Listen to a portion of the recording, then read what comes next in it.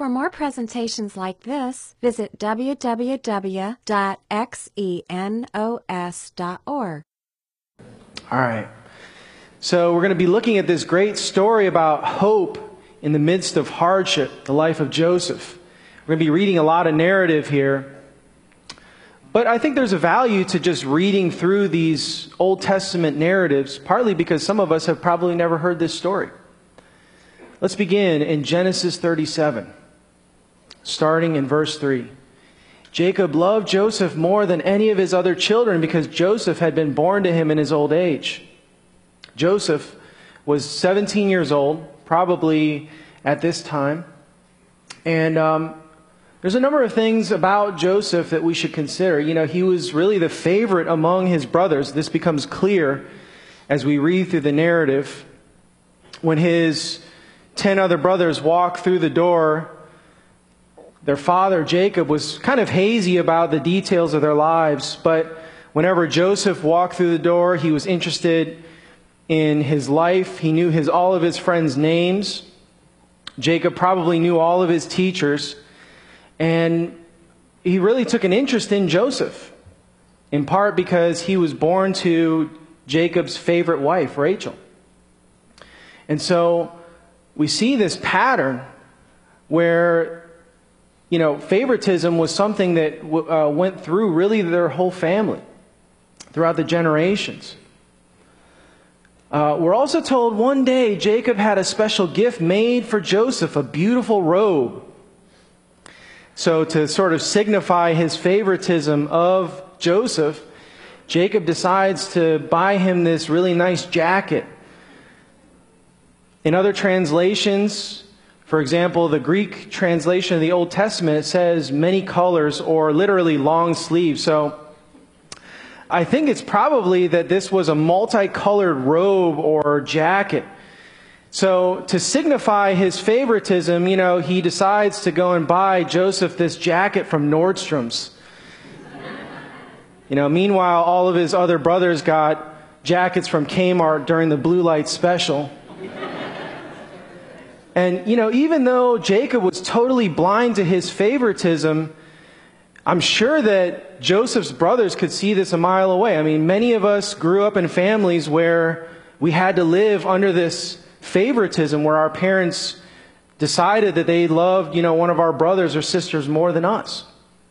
And so this created strife and tension within their family. We're told his brothers hated Joseph because their father loved him more than the rest of them. They couldn't even say a kind word to him. You know how things degenerate in a conflict to the point where you can't even speak a kind word to the person that you feel bitter toward. And to make matters worse, Joseph has a dream.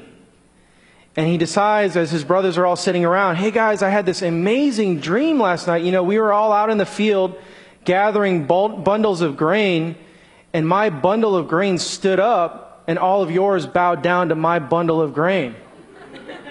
What do you guys think that means?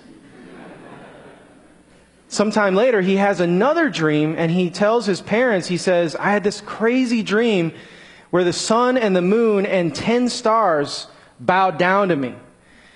And Jacob and Rachel were indignant that they said, so you think that we're going to worship you? And we're told that Jacob, though, remembered this because he sensed that it signified something. Well, anyway, when Joseph's brothers, sometime later, when they saw him coming as they were working out in the field, they recognized him in the distance. As he approached, they made plans to kill him. How do you think they recognized him at a distance? A multicolored robe, right? They could spot that thing a mile away. Well, they say to each other, here comes that dreamer. When you envy somebody, when you hate somebody, you find different ways to dehumanize them. And that's exactly what they did here. They couldn't even say his name. They had to call him the dreamer because they hated him so much. Come, they said, let's kill him and throw him into one of these cisterns, which is like, where they would hold water underground. So it's basically a hole in the ground that they were going to throw him into. We can tell our father a wild animal has eaten him. Then we'll see what becomes of his dreams. And Reuben, one of the older brothers, steps up and says, we shouldn't do this. This is really bad. Instead, what we should do is we should beat him, take his multicolored robe, and throw him into the cistern. Well, just then, as they were sitting down to eat, they're so callous that they can enjoy a meal as their brother lay there beaten in this cistern. It's kind of like committing a murder and deciding that at the scene of the crime you're going to sit down and have some lunch. We're told that some Ishmaelite travelers, a caravan, passed by, and so when the Ishmaelites came by, Joseph's brothers pulled him out of the cistern and decided to sell him for 20 pieces of silver. And the traders took him to Egypt. And so, it's interesting that it says that they sold him for 20 pieces of silver. Later in the book of Hosea, we know that Hosea the prophet actually had to go and purchase his wife Gomer back for 30 shekels of silver, 30 pieces of silver. And so that was probably what the going rate was for a slave. And in this case, they decided to just, wholesale him out and send him to these Ishmaelites for a cheaper price. And so they decided to take him to Egypt. And so they took his robe, dipped it in some goat's blood, and they sent the beautiful robe to their father with this message. Look at what we found. Doesn't this robe belong to your son? And so their father recognized it immediately. He said, yes, it's my son's robe. A wild animal must have eaten him. Joseph has clearly been torn to pieces. Then Jacob tore his clothes and dressed himself in burlap. He mourned deeply for his son for a long time. His family tried to comfort him, but he refused to be comforted. I will go to my grave mourning for my son, he would say, and then he would weep. So he was distraught over the loss of his beloved son, his favored son. Now, there's a terrible irony in this story. Jacob's dad had his own favorite son. Isaac, we're told, really loved the taste of wild game. And his eldest son, Esau, was a hunter, a sportsman. He liked to hunt. And, he was kind of a man's man. He was hairy. Whereas we're told that Jacob, he was smooth-skinned. He looked like a Nivea lotion model. And he worked among the tents, unlike his brother Esau. And Jacob actually envied Esau because of the love that Isaac had for Esau. And he also envied his inheritance, and so he decided to steal his inheritance as well. And so it's very interesting that, in a lot of ways, Jacob falls into the same pattern that his father Isaac did. Jacob, we're told, married two women, Rachel and Leah, and he favored his wife Rachel over Leah. And it turns out Joseph was Rachel's son. That's the reason why Joseph was his favorite. And later Benjamin, another son born to Rachel. Well, Joseph's brothers sold him to this Ishmaelite caravan passing by, and when they eventually get to Egypt, they decide to sell Joseph to this high-powered official, this guy named Potiphar, who happened to be the captain of the palace guard. Genesis 39, Moses tells us the Lord was with Joseph, so he succeeded in everything he did as he served in the home of his Egyptian master. It's in the midst of crisis that God enters into the narrative, that the Lord was with Joseph. And we see this often really throughout this narrative, that whenever there's a crisis, whenever Joseph faces yet another trial, God enters in at the worst times. Also, we're told that he succeeded in everything he did, that God prospered his hand. So even though Joseph was facing all of these different terrible circumstances, God was with him. He was behind Joseph in all he did. Potiphar noticed this and realized that the Lord was with Joseph, giving him success in everything he did. And so this pleased Potiphar. So he made Joseph his personal attendant. He put him in charge of his entire household and everything that he owned. Well, from that day, Joseph was put in charge of his master's household and property. The Lord began to bless Potiphar's household for Joseph's sake. All his household affairs ran smoothly, and his crops and livestock flourished. Potiphar gave Joseph complete administrative responsibility over everything he owned. With Joseph, there he didn't have to worry about anything except what kind of food he had to eat. He's like, I'm just going to worry about what's right in front of me, this bowl. You guys take care of everything else, okay? And so this goes to show that Joseph was a very capable person. He was charismatic. He was super gifted. And we're also told that Joseph was a very handsome man, well built. So he was hot too. He was a good-looking guy, had a nice body. And you could probably crack an egg on his jawline too. Really, when you look at Joseph, he'd come a long way from the empty cistern, and really the future looked bright. I mean, he gets sold into the house of Potiphar, and he has this meteoric rise where he essentially becomes the guy whom Potiphar trusts with everything.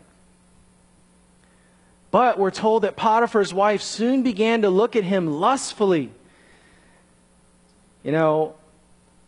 Joseph would be walking around doing his duties, and Potiphar's wife would see him in the halls and be like, "Who's this little beefcake over here,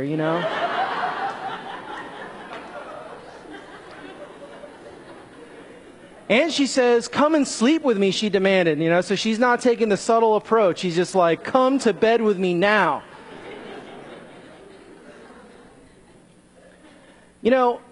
Put yourself in Joseph's shoes. It must have been really tempting to take this proposition.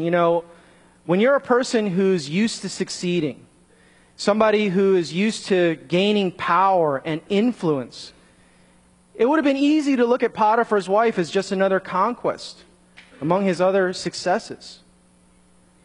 And I think it would have made total sense for him to justify, well, I have to do this because otherwise, if I refuse her, then this is going to jeopardize all that I've accomplished. So it'd be very tempting to take advantage of this situation.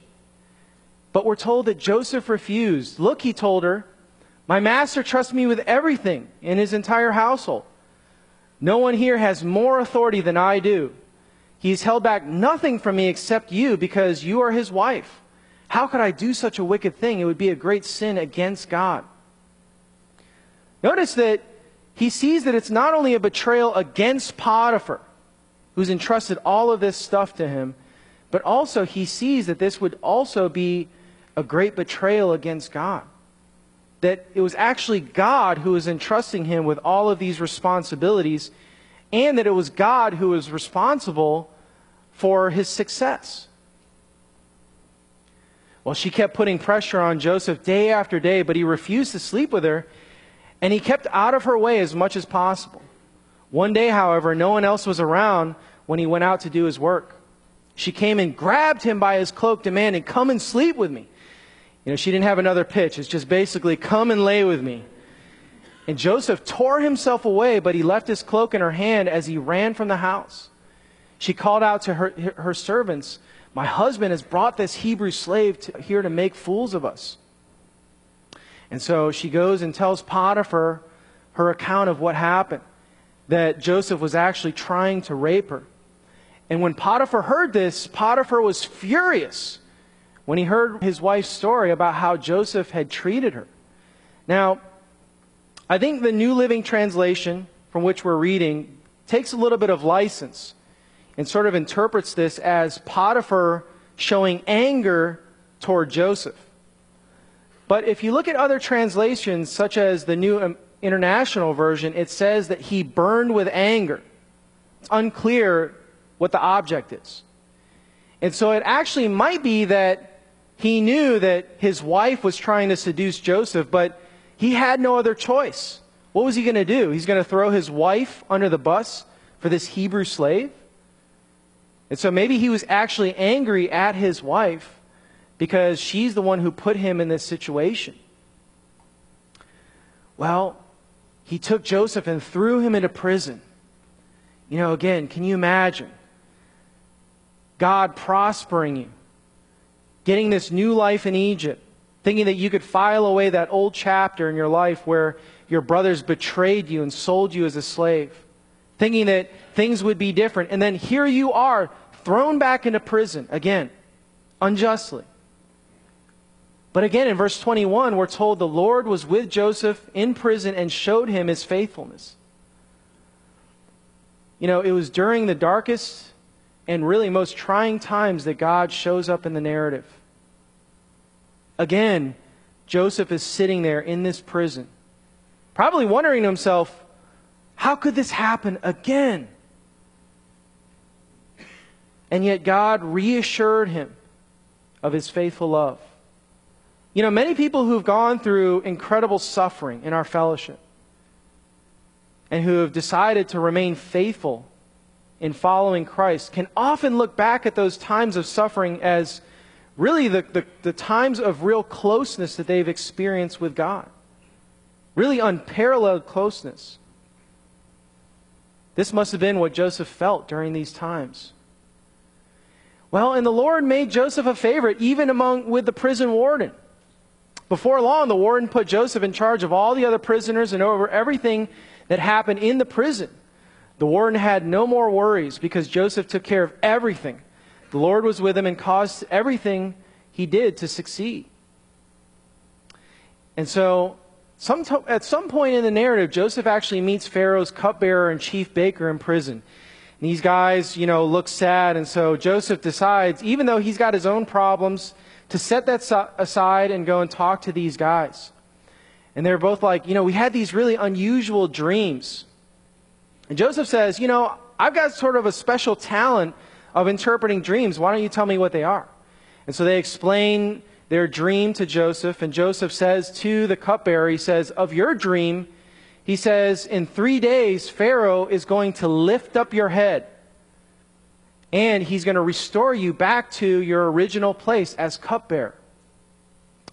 And then the chief baker says, well, what about me and my dream? And he says, for you, in 3 days, Pharaoh is going to lift up your head right off of your body. And he's going to throw your dead corpse onto a pole. And the chief baker says, that's the last time I'm telling you about any one of my dreams. Well, things happen exactly as Joseph says, but we're told that the cupbearer actually forgets about Joseph. And he ends up rotting in prison for several more years.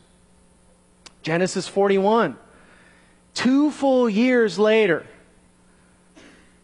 You know, imagine the kind of struggles Joseph must have wrestled through. Disappointment after disappointment.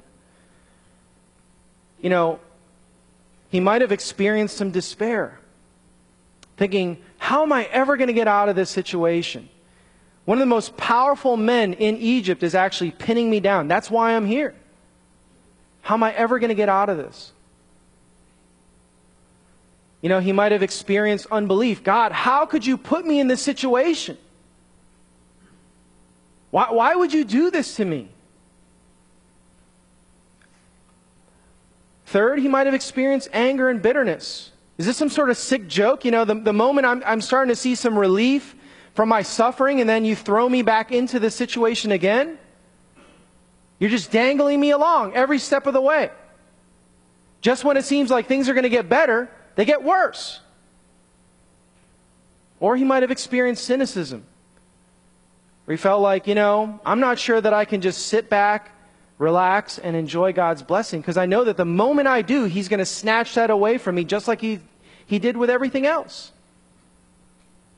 And yet God wasn't done with the situation, and He wasn't done with Joseph. Pharaoh has a dream too. We're told that he saw 7 fat, healthy cows come up out of the river and began grazing in the marshland. Then he saw 7 more cows come up behind them from the Nile, but these were scrawny and thin. Then the scrawny, thin cows ate the 7 healthy, fat cows, and at this point in the dream, Pharaoh woke up. Kind of a weird dream.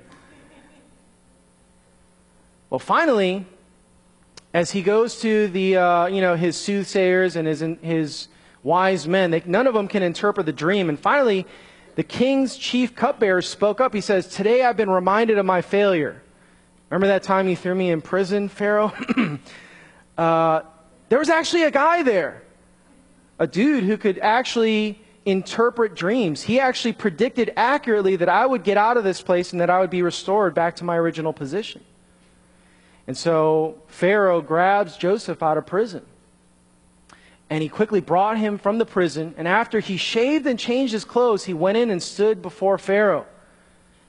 Okay, this part's weird. He shaved. And it wasn't like he just shaved his face. He got what you might call an Egyptian. That's where you shave everything, even your eyebrows. And so he shaves down because, as we'll find out later on, hairy people were detestable to the Egyptians. And so it was appropriate for him to actually shave in order to come into Pharaoh's presence. Well, Pharaoh said to Joseph, "I had this dream last night and no one here can tell me what it means. But I've heard that when you hear about a dream, you can interpret it." Joseph replied, "It's beyond my power to do this, but God can tell you what it means and set you at ease." Notice that he gives God the credit immediately. He doesn't take credit for himself. He doesn't say, "I got this one." Well, Pharaoh describes his dream to Joseph. And Joseph responds and interprets the dream. God is telling Pharaoh in advance what he's about to do. The 7 healthy cows, they represent 7 years of prosperity. The 7 thin ones represent 7 years of famine. This famine is going to be so severe that even the memory of the good years will be erased. And so Joseph gives them, Pharaoh and his advisors, this advice. He says, what you should do is, during the 7 years of plenty, you should store up grain to stave off those 7 years of famine. And they're all asking, well, who are we going to look to administrate this great project? And they're like, man, maybe we should find somebody who's charismatic, gifted, good-looking, somebody like that. And they were like, well, what about you, Joseph? And so at that point, God catapults Joseph to second in command of the most powerful nation in the ancient world. I mean, that must have been like totally crazy, right? That's like sitting in the county jail for for several years, and then, the governor releasing you, and then you becoming like the vice president of the United States, all in one day. And that's exactly what happens here. Well, back in Canaan, Genesis 42, we're told, when Jacob heard that the grain was available in Egypt, he said to his sons, why are you guys standing around looking at one another?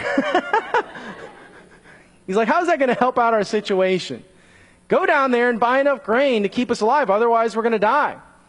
But one condition, he refused to send Benjamin because of his other son. It was the other son of Rachel. And he favored Benjamin, his loved son. Well, since Joseph was governor of all of Egypt and in charge of selling grain to all the people, it was to him that his brothers came. When they arrived, they bowed down before him with their faces to the ground. Remember that dream? Joseph recognized his brothers instantly, but he pretended to be a stranger and spoke harshly to them. Where are you from? From the land of Canaan, they said. We've come to buy food. Although Joseph recognized his brothers, they didn't recognize him, probably because he was dressed like an Egyptian. Imagine again, you got to put yourself into the narrative, especially if you're studying the Bible. You want to try to put yourself in the shoes of the characters. Can you imagine what Joseph must have been thinking as he's standing there in this position of power over his brothers? Last time he saw them 21 years ago, they had beaten him, they had humiliated him, they had thrown him into this cistern. That was his last memory of his brothers before he was in Egypt. And I'm sure he probably spent long nights in prison fantasizing about this moment right here. If I ever get a chance to see these guys again, I just can't wait. I mean, we've all sort of done that. Somebody that we're bitter towards, somebody that we resent. We think of all the different ways, the scenarios that we could get them back. Now he was in a position to do something about it. He could easily have these guys in prison and executed without any question. And yet Joseph didn't see things from a purely horizontal point of view. A lot of times when we face hardship, when we face conflict, when we face people wronging us, it's easy to feel like the problem is that I have this circumstance that's blocking me from what I want, or that I have this person who's hurting me. And yet we fail to consider that God may actually be working in this situation, not causing the suffering in our lives, but that He may use that suffering for good. Well, he remembered the dreams he had about them many years before. He said to them, "You're spies. You've come to see how vulnerable our land has become."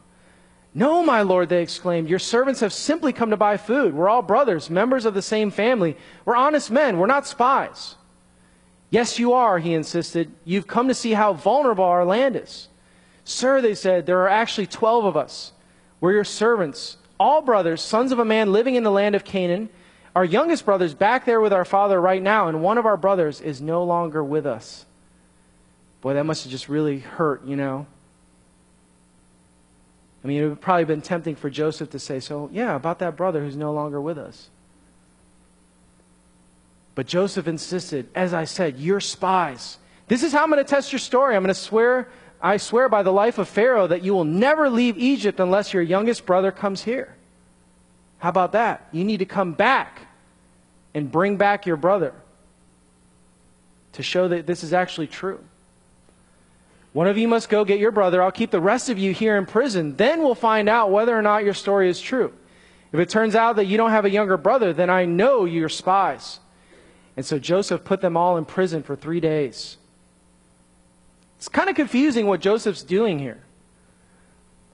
On the third day, Joseph said to them, "I'm a God-fearing man. If you do as I say, you will live.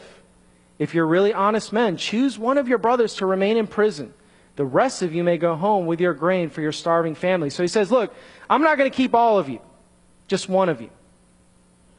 And then you guys all go back and bring back your brother to verify your story." He says, "This will prove that you're telling the truth and you will not die." And to this they agreed. Speaking among themselves, they said, "Clearly, we're all being punished because of what we did to Joseph long ago. We saw his anguish when he pleaded for his life, but we wouldn't listen. That's why we're in this trouble." "Didn't I tell you not to sin against the boy?" Reuben asked. "But you wouldn't listen, and now we have to answer for his blood." Of course, they didn't know that Joseph understood them, for he had been speaking to them through an interpreter.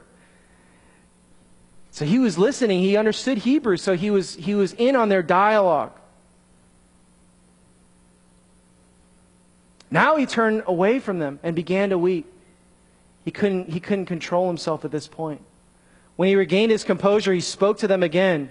He chose Simeon from among them and had him tied up right before their eyes. Joseph then ordered his servants to fill the men's sacks with grain. So the brothers loaded their donkeys with the grain and headed home. But when they stopped for the night, one of them opened his sack to get grain out for his donkey, and he found money on top of the sack. "Look," he exclaimed, "my money has been returned. It's here in my sack." Then their hearts sank. Trembling, they said to each other, "What has God done to us?" So they're in a bad situation. They don't want to return to Egypt, partly because they know that there is this money here that didn't belong. And also, they didn't want to have to go back to Canaan and request that Jacob hand over their brother Benjamin, because they knew that he loved Benjamin and didn't want to lose him. So it would have been really convenient for them to make up a story, just like they did with Joseph, and say, something happened to Simeon on the way. He got attacked by a wild animal. Sorry for your loss, Dad. It would have been a really convenient way to smooth over this whole situation. Well, the remaining brothers report everything to Jacob.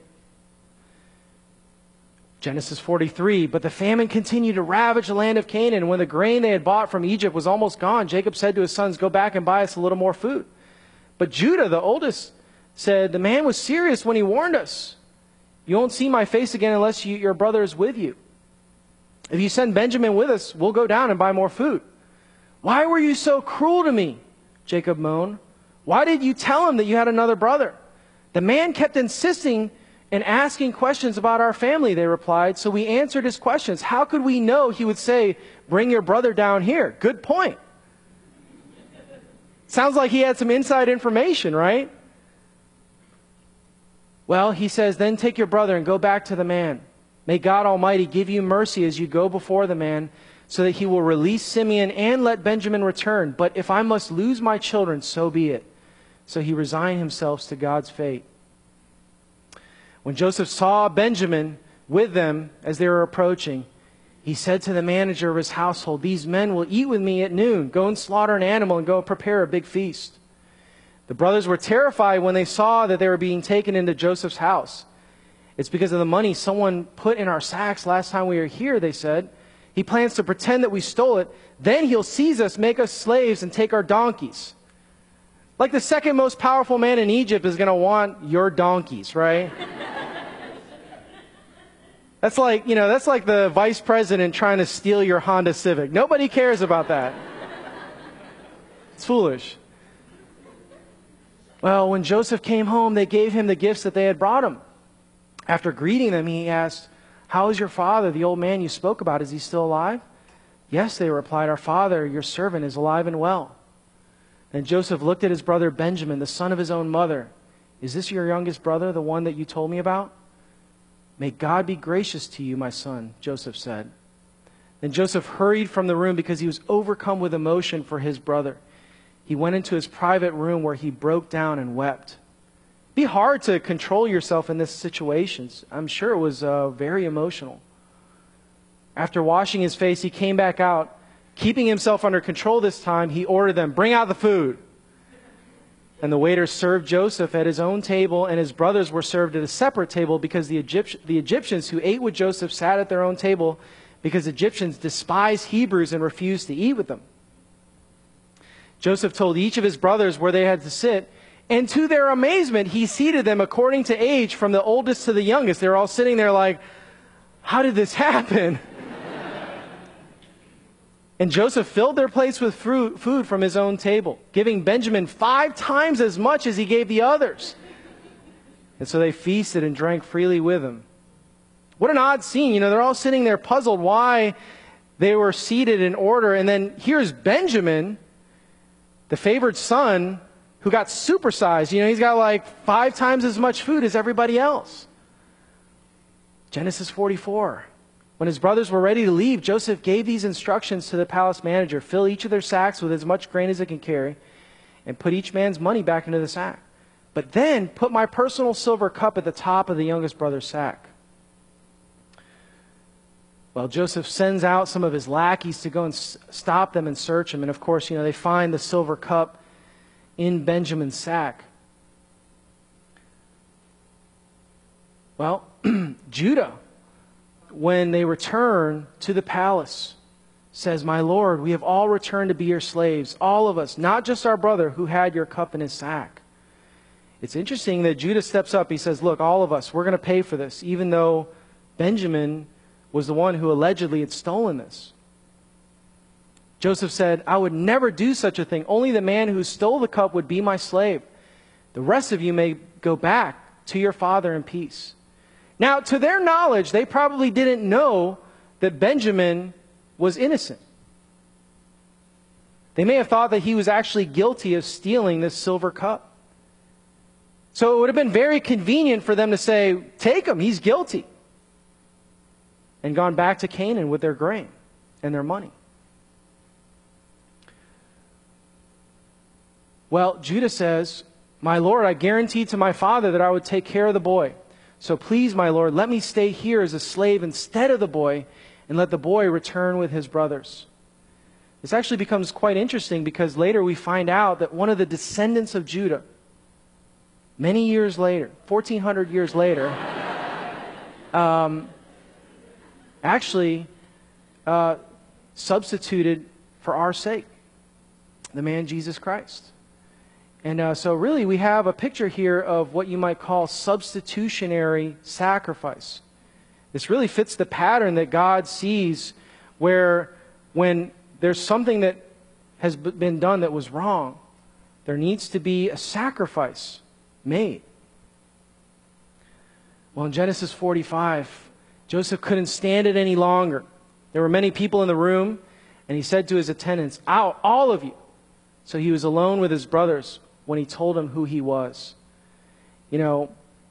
Probably the way that Joseph saw his brothers treat Benjamin broke this whole thing open. It ended the charade because, they had their opportunity to just get rid of Benjamin, Jacob's other favored son. And yet, something happened in those 22 years in their heart that changed them. They learned from their lesson. They had repented. They had a change of mind, a change of heart. Well, they all broke down.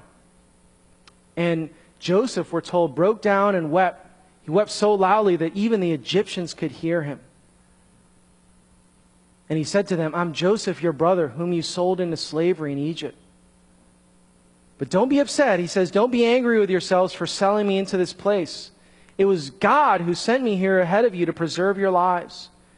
This famine that has ravaged the land for 2 years will last 5 more, and there will be neither plowing nor harvesting. So it was God who sent me here, not you. And He's the one who made me an advisor to Pharaoh, the manager of his entire palace, and the governor of all of Egypt. Now hurry back to my father and tell him, this is what your son Joseph says. Come down immediately. You can live in the region of Goshen, where you can be near me with all of your children and your grandchildren, your flocks and your herds and everything that you own. I'll take care of you there. But there are still 5 years of famine ahead of us." I mean, this scene just is so powerful. This reconciliation, but also Joseph's perspective on the matter. He wasn't blaming them or his circumstances, but that he saw God working in the situation. Later in the book of Genesis, chapter 50, verse 20, he says and reiterates to his brothers, he says, "You intended to harm me, but God intended it all for good. He brought me to this position so that I could save the lives of many people." And so God can take even the worst kind of suffering, the worst kind of trial that you might experience, and He can use it for good to redeem not only your suffering, your experience of suffering, but also redeem many people's lives, just like He did with Joseph. In the aftermath of all of this, Pharaoh relocated Israel, Jacob, and all of his descendants to the most fertile land in Egypt, in Goshen. And God multiplied them from a family of just a few people into a large nation. And the Egyptians avoided them because they were herdsmen and they hated animals with fur or hair, and they hated hairy people.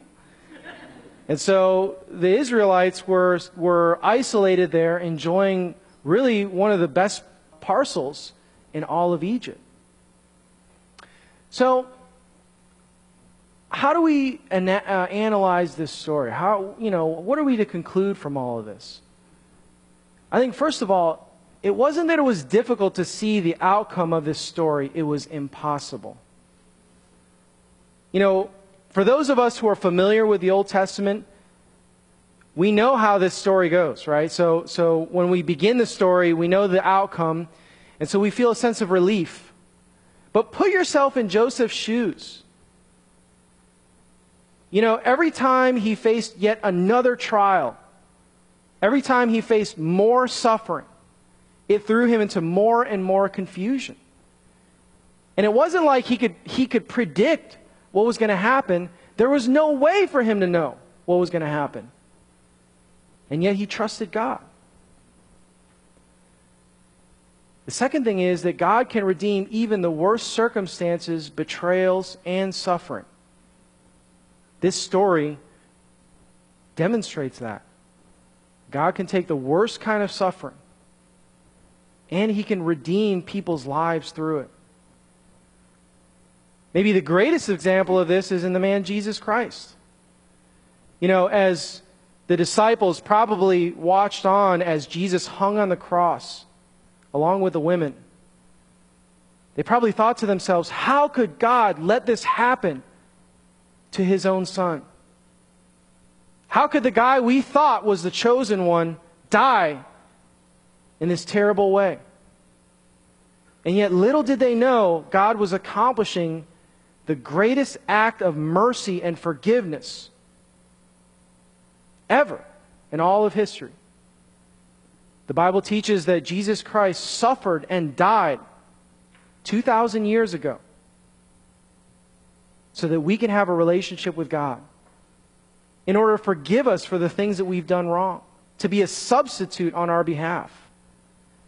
And so if God can do something like that through Jesus Christ, and if he can do something like that through a guy like Joseph, he can certainly use your suffering, which by comparison is probably nothing like this, and use it for incredible good.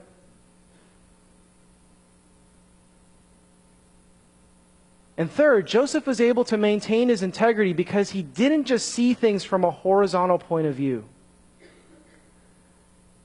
It turns out that God doesn't automatically use your suffering for good.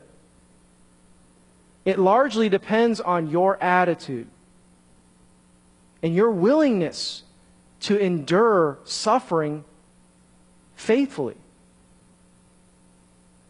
And so, when you're in the midst of crisis, when you're in the midst of suffering, it's important for you to take a moment and step back and ask yourself the question, what is God doing in this situation? Instead of seeing all of these things as circumstances that are blocking me or causing suffering, we need to ask ourselves, is God allowing this to come into my life because he wants to accomplish something greater that I can't see? And it's that hope that we have to cling on to if we want to be able to endure this suffering with our faith intact, and for God to use that in a way that he used, in the same way that he used Joseph's suffering. All right. Next week, we're going to be in the book of Daniel. Pretty awesome story. All right. Yeah, again, Lord, thanks for stories like this, that you show us how you can redeem incredible suffering. And some of us are just facing suffering right now that seems unbearable, suffering that just seems meaningless, senseless, and yet you're a God who can take senseless suffering and turn it into good. You can use it for your purposes. And I thank you that we don't have to suffer in vain, but that if we hold on to our hope in you, our trust in you, that you're a good God and that you have a purpose behind what we're going through, that you can actually use this powerfully in our lives and in the lives of many other people. And I pray for those of us suffering that you would encourage us and bolster us through this story. Thank you again in Jesus' name. Amen. This study was recorded at Xenos Christian Fellowship and is copyrighted. You may freely copy and distribute it as long as you keep it intact and do not sell it.